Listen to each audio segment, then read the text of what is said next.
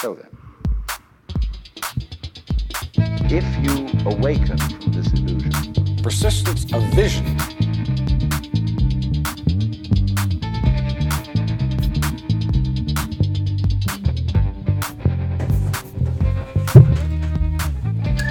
Hello, folks, and welcome to the show. I'm LB Dia. And I am Lance Fever Myers, and this is episode 3 of the Persistence of Vision podcast. Persistence of vision?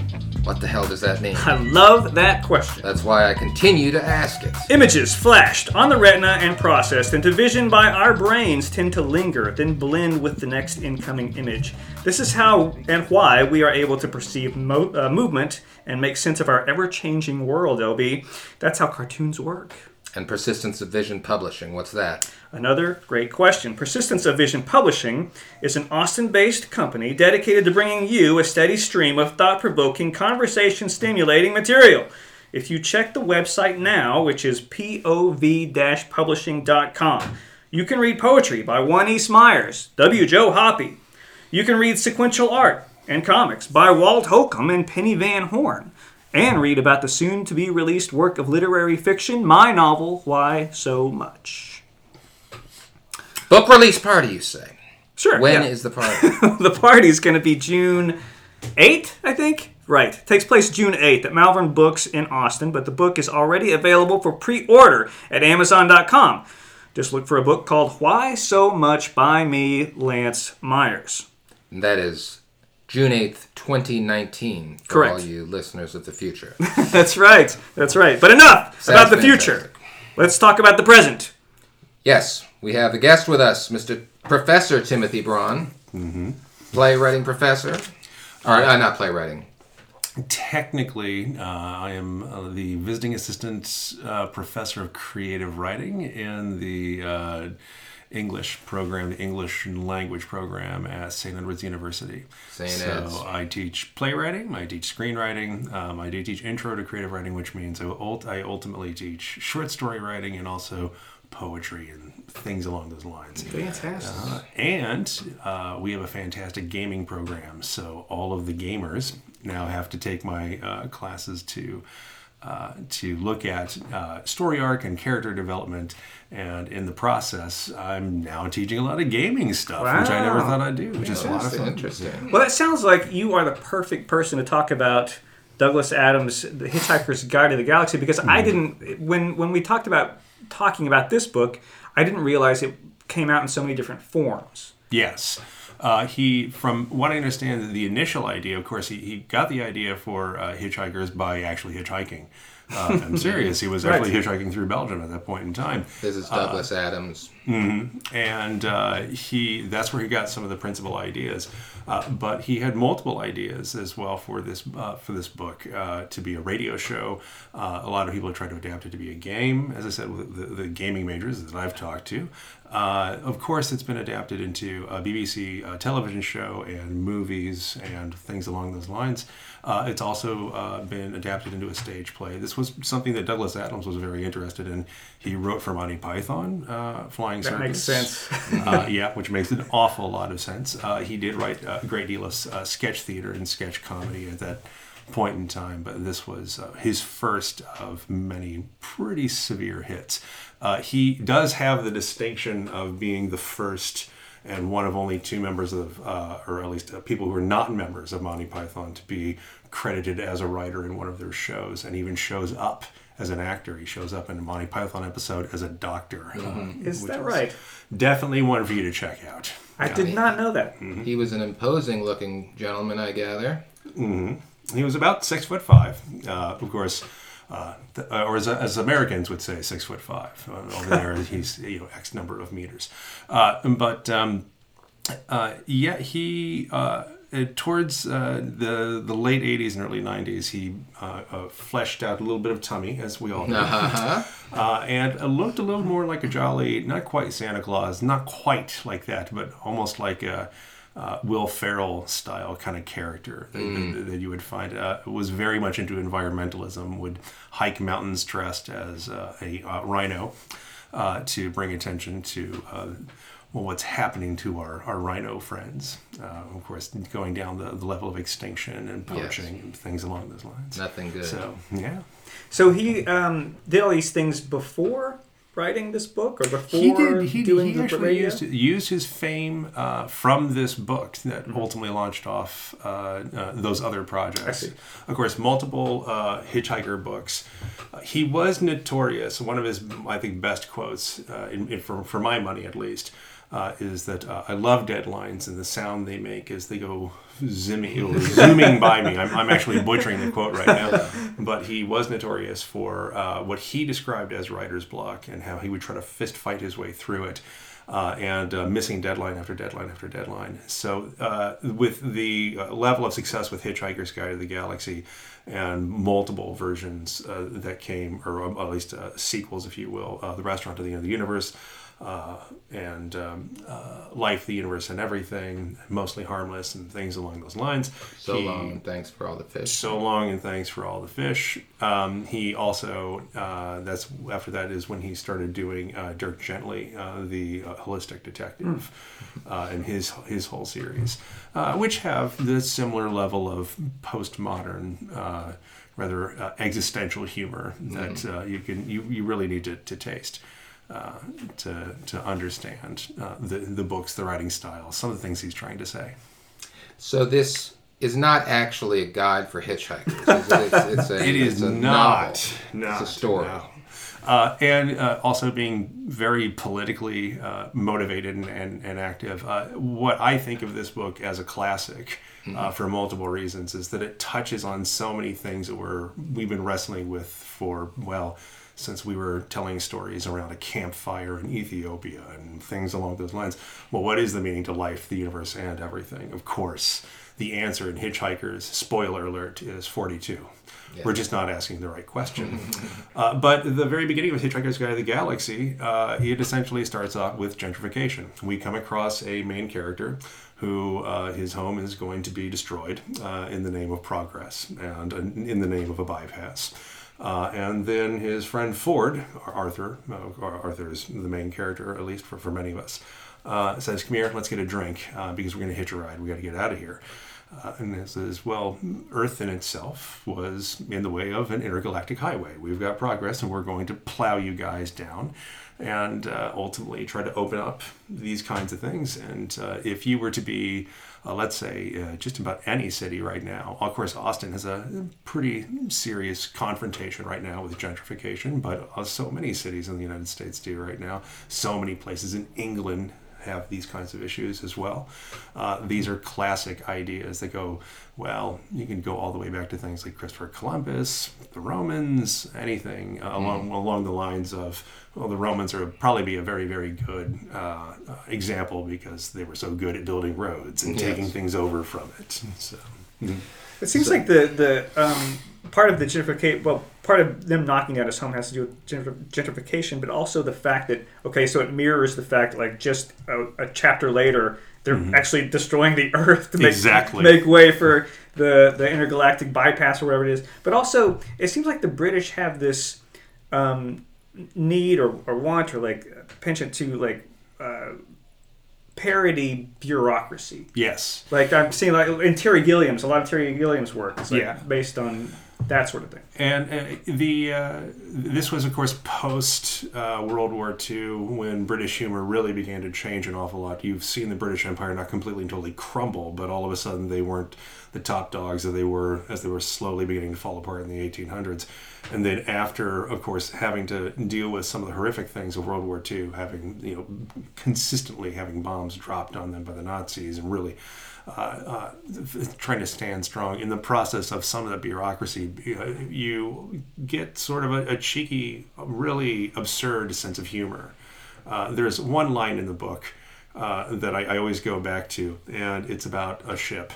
And it says, the ship hung in the air, much in the way bricks don't. That's right. And I thought, I love that one. Yes, that's just absolutely perfect in the way this rather, existential, really leading us into postmodernism. And then going back to things, of course, like Monty Python and how they've approached not just their movies, but their television show. At St. Ed's, I used to team teach a philosophy and literature class with a guy, and where we would show our students there's the Philosopher's Soccer match every year. Yeah, that's a classic. Classic, and of course that's just classic Python, and you can really see a lot of that. All those influences really come out of The Philosopher's this book Soccer as well. match is a skit from Monty Python that's in the Hollywood Bowl.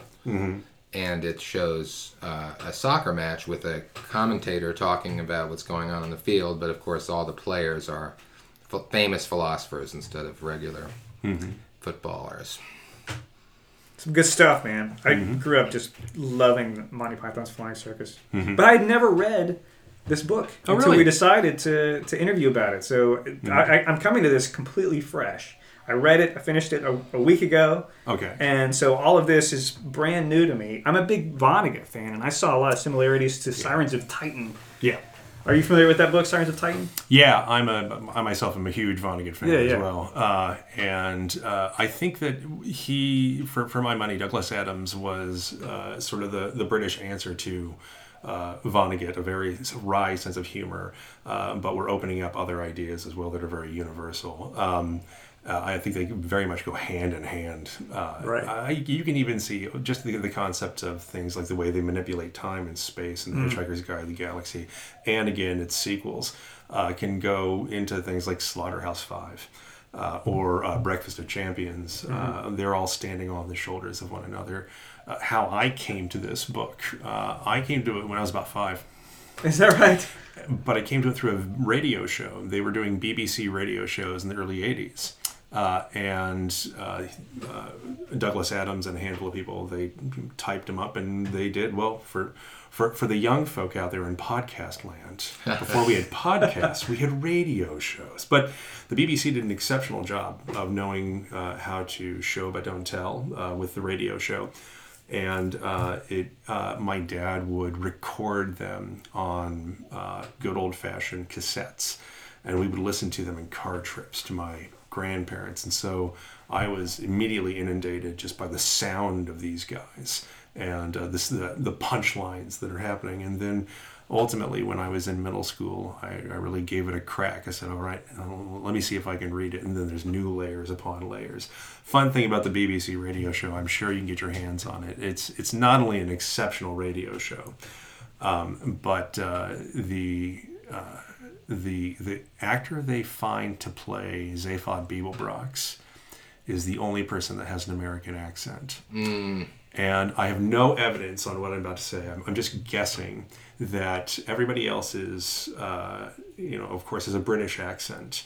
But when you find the most audacious, pompous person, he's the president of the universe, or at least, and he steals the heart of gold. It's something about that. I've always wondered, were you guys trying to make some kind of very sly... Very audacious. And he even blocks off part of his mind. Yes. On purpose so that he won't question himself and these things. Something with 2 heads. And it's I don't know. I wonder what you guys are trying to say here with that. It's interesting to you talk about the history of the British Empire, and you talk about comparisons with Vonnegut. When you see Douglas Adams and Monty Python, this whole period... much more philosophical, much more explicitly philosophical type of comedy, an intellectual type of comedy than would probably fly today. You don't see, and Woody Allen is another example. Yeah. Tons of references to, classic literature and famous philosophers and things like that in the comedy.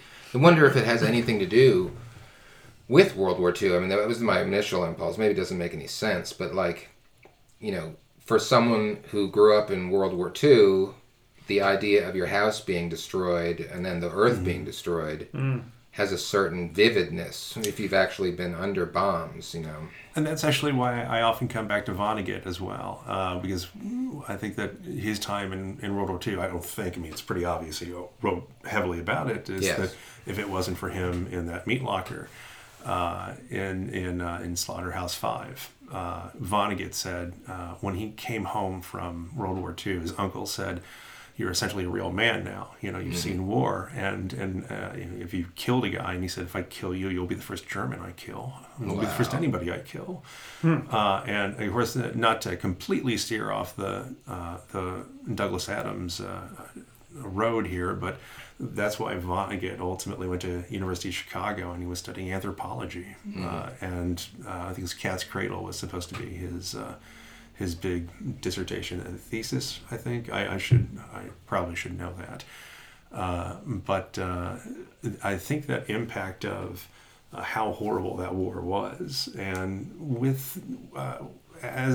before I came over here, I was spending time with my elderly dog and trying to do a little bit of laundry and kind of sort of watching a basketball game while I was reading or grading papers.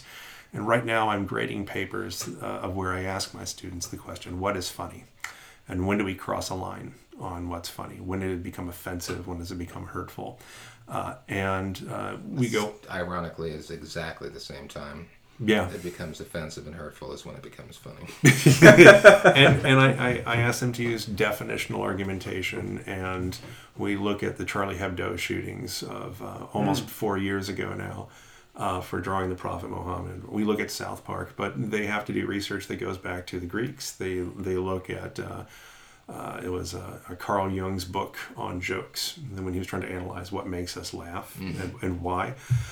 And consistently, when I go back to Douglas Adams and this rather wry British sense of humor, okay, we've watched our empire start to unwind but not completely crumble. We've stabilized, and we don't have to be the top dog in the world, which was probably quite humiliating, but you're able to turn in and have some self-reflection.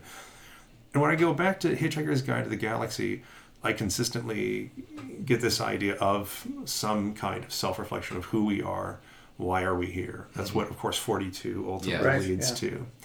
Well, that's what made me feel like it was such a companion piece to Sirens of Titan. And again, here's more spoiler alert for you. It's the main gist of Sirens of Titan. Have you read that, LB? I have not.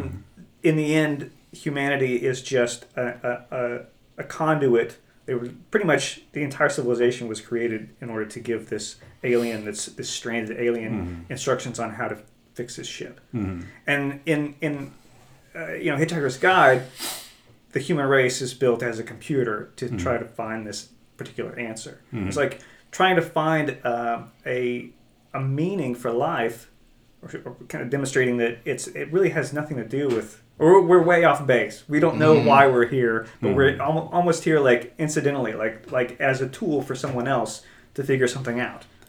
And you've also got some really interesting humor like that in the movies of this time, because in the late 70s, when you're taking a look at if you take a look at the movie Meatballs, which was written by Harold Ramis, about how there's all this pressure on how important everything can be when you're a teenager. Meatballs, spoiler alert, is that it takes place at a summer camp, and it's basically the rich kids versus the poor kid camp. At the end, they're going to do some kind of Camp Olympics. And Bill Murray, at the night before they all start, he starts chanting with the kids, "It just doesn't matter. It just doesn't matter." And one of the great things about that scene is that he never, in any sense, tries to justify that statement. No. He doesn't say it doesn't matter because X, Y, or Z. He just points out that, of course, it doesn't make any difference whether they win this event the next day. And in the Hitchhiker's Guide to the Galaxy, when Ford is first showing Arthur what's going on with this guide, and they come back to humans, and we come down to Earth, and it says harmless. Yes. And of course Arthur is somewhat offended, and then the new edition says mostly harmless. Right. Yes. And it's like, really, at the end of the day, when we're looking at the gigantic grand scheme of things, this big black thing around us with stars and how do we all fit in? Do we fit in? Why are we here? There's multiple layers that we can possibly adjust, but then maybe at the end of the day, go back to Meatballs just to get your sanity. Yes. Well, I read the book in 6th grade and then reread it a couple weeks ago, and I was surprised by how literary it was. I think that is a pretty apt comparison to Vonnegut in that sense. It's very silly, but it's not it's not like a parody of science fiction. It is science fiction. It's hard science fiction. You clearly have an intelligent, creative person grappling with the nature of star travel and things like that, if it were possible, and what would a galactic civilization actually look like. I mean, of course, it's a parody of a galactic civilization, but it's very, very carefully thought through, and the writing is quite rich.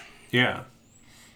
And although wacky, it feels as though none of it is forced. That's really hard. That's really hard to do as a writer. And I know you guys know this quite well, is that sometimes you're really trying to find out what you're trying. You know what you want to say, you just don't know how to say it. I see this all the time with my students, and of course I never go through this. Oh no, it's every time I look at one of my plays. I'm working on a new one right now, and there's a scene that just sticks out like a sore thumb for some reason. It just doesn't quite feel like this is the world I'm trying to build. This is natural with the characters. The one thing that comes back to me when I think about this is, although he struggled with what he described as writer's block and trying to push through these kinds of things, all of the wacky stuff, mice and dolphins and the pan-galactic gargle blaster, it all seems to fit. Even Zaphod, when he comes in. When I was a kid, I thought, wow, this guy is just crazy and amazing and all these kinds of things. And now, as I look back upon it, it just seems to fit so well, and you're tackling gigantic topics and issues at the same time. It's really something. Yeah, that's one of the things I think that lends that literary quality, as you say, is the scope of what he's accomplishing, what he's trying to examine and envision and describe to us. You know, it's just, he's describing a planet where they make planets. Yeah. And they basically can do absolutely anything if you have the money to pay for a planet. So they have like something that's analogous, I would say, to a display room, or what do you call it? A showroom. Holodeck. Yeah, it's a showroom. Yeah, and there's a planet that's made entirely of gold, and it's just extraordinary. You know, the imagination of the work. But it doesn't feel completely driven by these, like kind of novel ideas, the way I feel a lot of science fiction is. Where a lot of science fiction is like, okay, let's explore what it would be like if this technological advancement occurred, and what would human civilization do around that, or how would that drive, where we're going and that sort of thing. I feel like this is so much more about just real human problems, real human conundrums, do you know what I mean by that? I think the best science fiction is, personally. Absolutely. Yeah, is that on occasion I look at science fiction and say, okay, you had a concept and then you forced your characters through it. Right. It's why we love Star Wars, because you can strip away the laser swords and the droids and all those kinds of things, and ultimately I understand this character. I understand Han Solo. You've got a heart of gold, but you're actually a scoundrel on the outside to protect yourself. You're like every 17-year-old boy I've ever come across. Yeah. I mean, there's a lot of that kind of stuff. And with this, one of the more hilarious and yet very human characters is the android, Marvin the Paranoid Android. And he really does come across, at least on the surface to me, this is silly. But I know people like this android. An android isn't supposed to have, these kinds of depression and worry.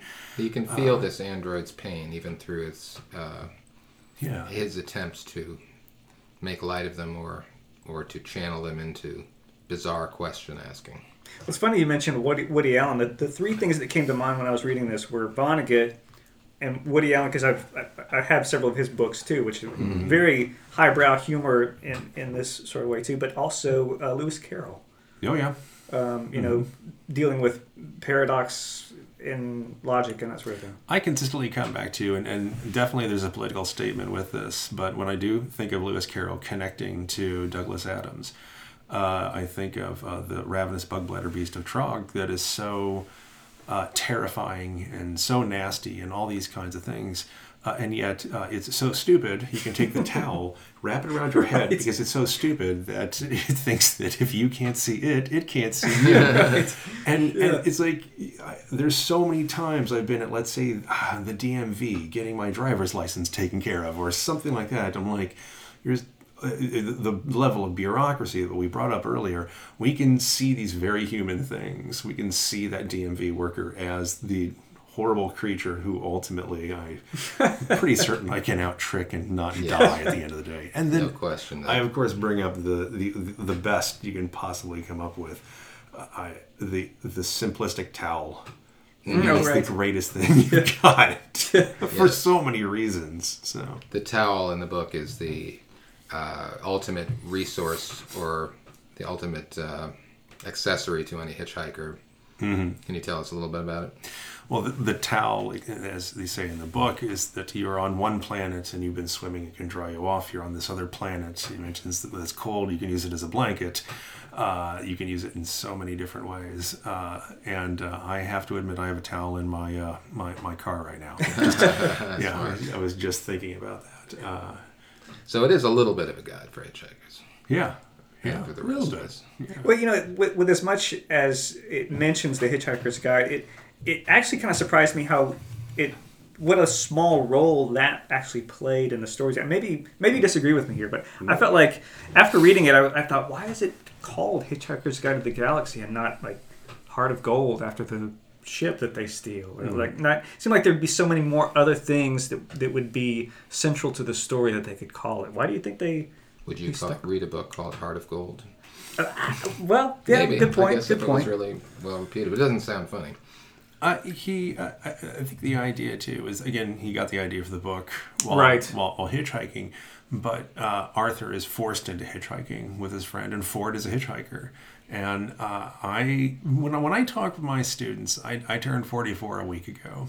Happy birthday. Thank you. Plug for Timmy. But I'm at the age now of where when I want to travel, I want to end the night in a place that has a nice bed, and there should, for my money, there should be a bar, and that bar should have a lovely cocktail that has ice in it, and on occasion, I really sometimes a younger person will when I get to those places, they will help me with my bag. I like that when I tell my students, I'm now a tourist. When you're in your 20s, when I was just getting out of graduate school, and actually right before graduate school, too, I was bumming around Ireland with a bag on my back. And I weighed quite literally about 40 pounds less than I do now. I like my rosé now. I like to sit on my porch with my old dog, But I would stay in youth hostels and get into all kinds of adventures, and I've got all kinds of stories. One time I was in Dublin, and I did not know this, but it was Bloomsday, the day that Ulysses takes place on, of course. And I was in Temple Bar, basically Dublin's version of the West Village, if you will. And I was at a youth hostel, and one of the people I was sharing a room with had 4 people. She was a architect assistant from Switzerland, and had an extra ticket for the Bob Dylan Van Morrison concert up in Belfast, and wanted to know if I'd like to go with her. That's what happens when you're bumming around and you're hitchhiking all over the place and things like that. Yeah, and Belfast was a rough town back then too, right? In the late '90s, it was when the peace talks were going on. So that was a fun time because it was also during the World Cup. So to be in a country that takes it as seriously as they do, it was fun times. Yeah, I can't do that anymore. No. So you're saying that like a hitchhike, like to even reference hitchhiking, seems to sort of conjure adventure. Yeah, in a way, maybe Heart of Gold wouldn't. Yeah, I think so. Yeah. Okay. Well, we should get to our questions here because and we've been asking questions, but we have we've sort of installed a set of cannons.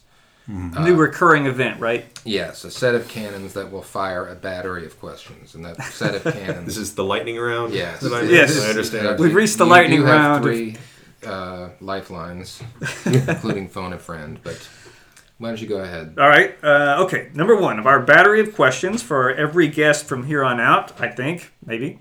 When was the first time you remember falling in love with a book? I think it's going to be this one. Is that really. right? Okay. Yeah. 'Cause you said 5 years old, right? Yeah, and that was through the radio show. But then after picking it up, when I was in middle school when I picked this up, I was kind of being forced into reading the stuff that middle schoolers are supposed to read, and it's Where the Red Ferns Grow, which is fine. It's not bad, but this one had adventure, excitement, silliness, and I thought, oh, this is what novels can be like. This is really fascinating stuff. So Hitchhiker's Guide to the Galaxy. Yeah. Fantastic. What about, has a book ever changed your mind about anything? It was Slaughterhouse-Five. And actually, we brought up, because we were talking about Vonnegut earlier, I have read Breakfast of Champions more than once. As a teenager, I read it and I just thought it was cool. Then I read it in my 30s, and it was a completely different way of looking at the world. Right. People. It meant something totally different when I started losing my hair and my beard turning gray and those kinds of things. Great God. Fair enough. Speaking of which, has a book ever made you cry? Oh, yeah. Lots do. I teach a book in a literature class called We the Animals. Came out a couple of years ago. It's a novella. We don't allow crybabies on our show. Okay. I will. You know what? I'll just see myself. Wrong answer. I'm embarrassed. No, please go ahead. I don't know when this podcast is going to be coming out. One of my favorite books that I continually go back to is called The Little Prince. And one of my friends, he's got a 2-year-old son, and he just turned 2, and I was going to send him some kind of like clock, like animal clock, because he's learning how to do things like tell time and all that kind of stuff. And instead, I'm going to send him a copy of The Little Prince, because I write a lot, as Albie knows, about my relationship with my dog. I have 5 tattoos, and 2 of them are quotes from The Little Prince about his when the prince comes across the fox, and the fox has a couple of very smart comments to make that I'd like for the president to maybe I'll read it to you. Yes. Yeah, kind of things. I think the audience would love to know what your dog's name is and what the dog is like. The dog, his name is Dusty Danger Dog. I started writing about him 7 years ago. The first essay that I had built around him was published by the Modern Love column in New York Times. Wow. In the process, he has been cartooned by the New York Times, as have I, but his cartooning is much better than mine. Mm-hmm. I've written 28 stories about him. He ran for president against Trump and Hillary Clinton for Huffington Post. I remember that. Our first big adventure was after he started getting a little bit of notoriety. I've studied social media a lot. I am really tired of it, to be honest with you.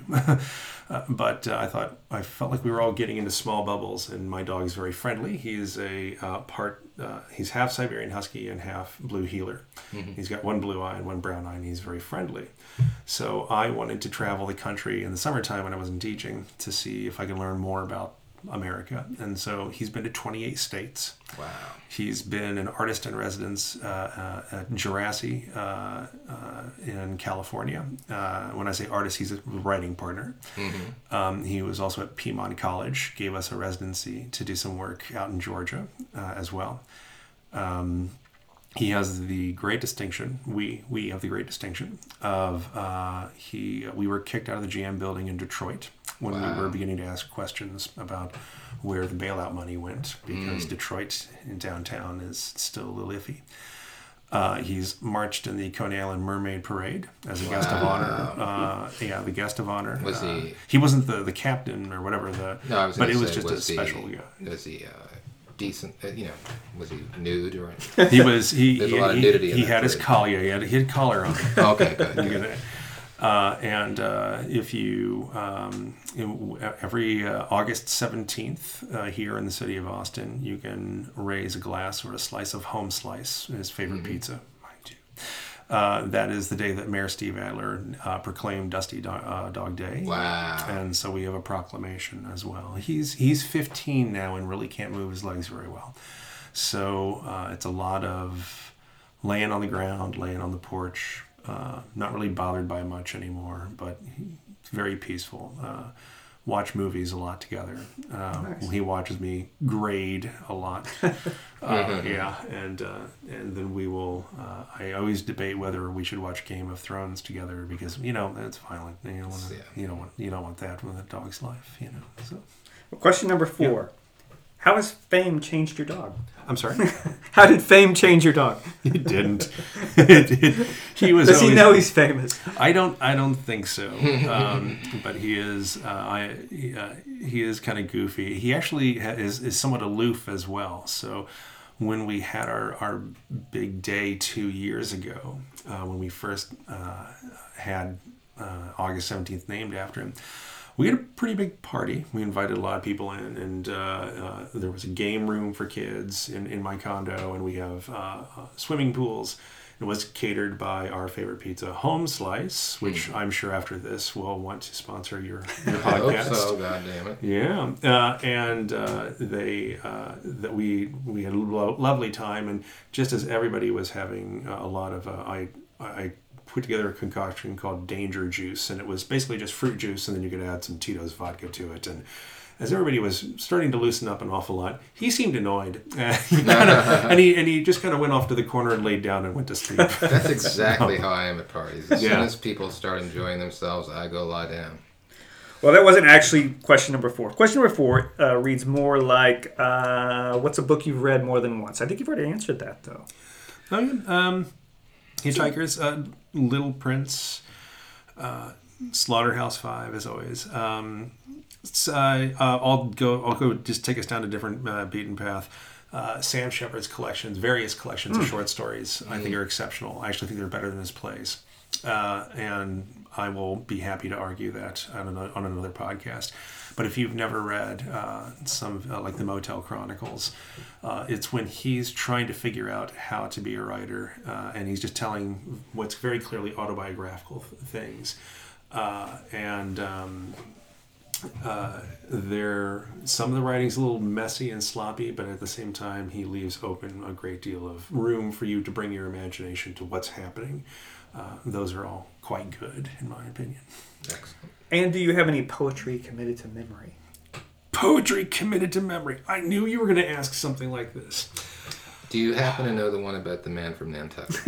I have heard this one.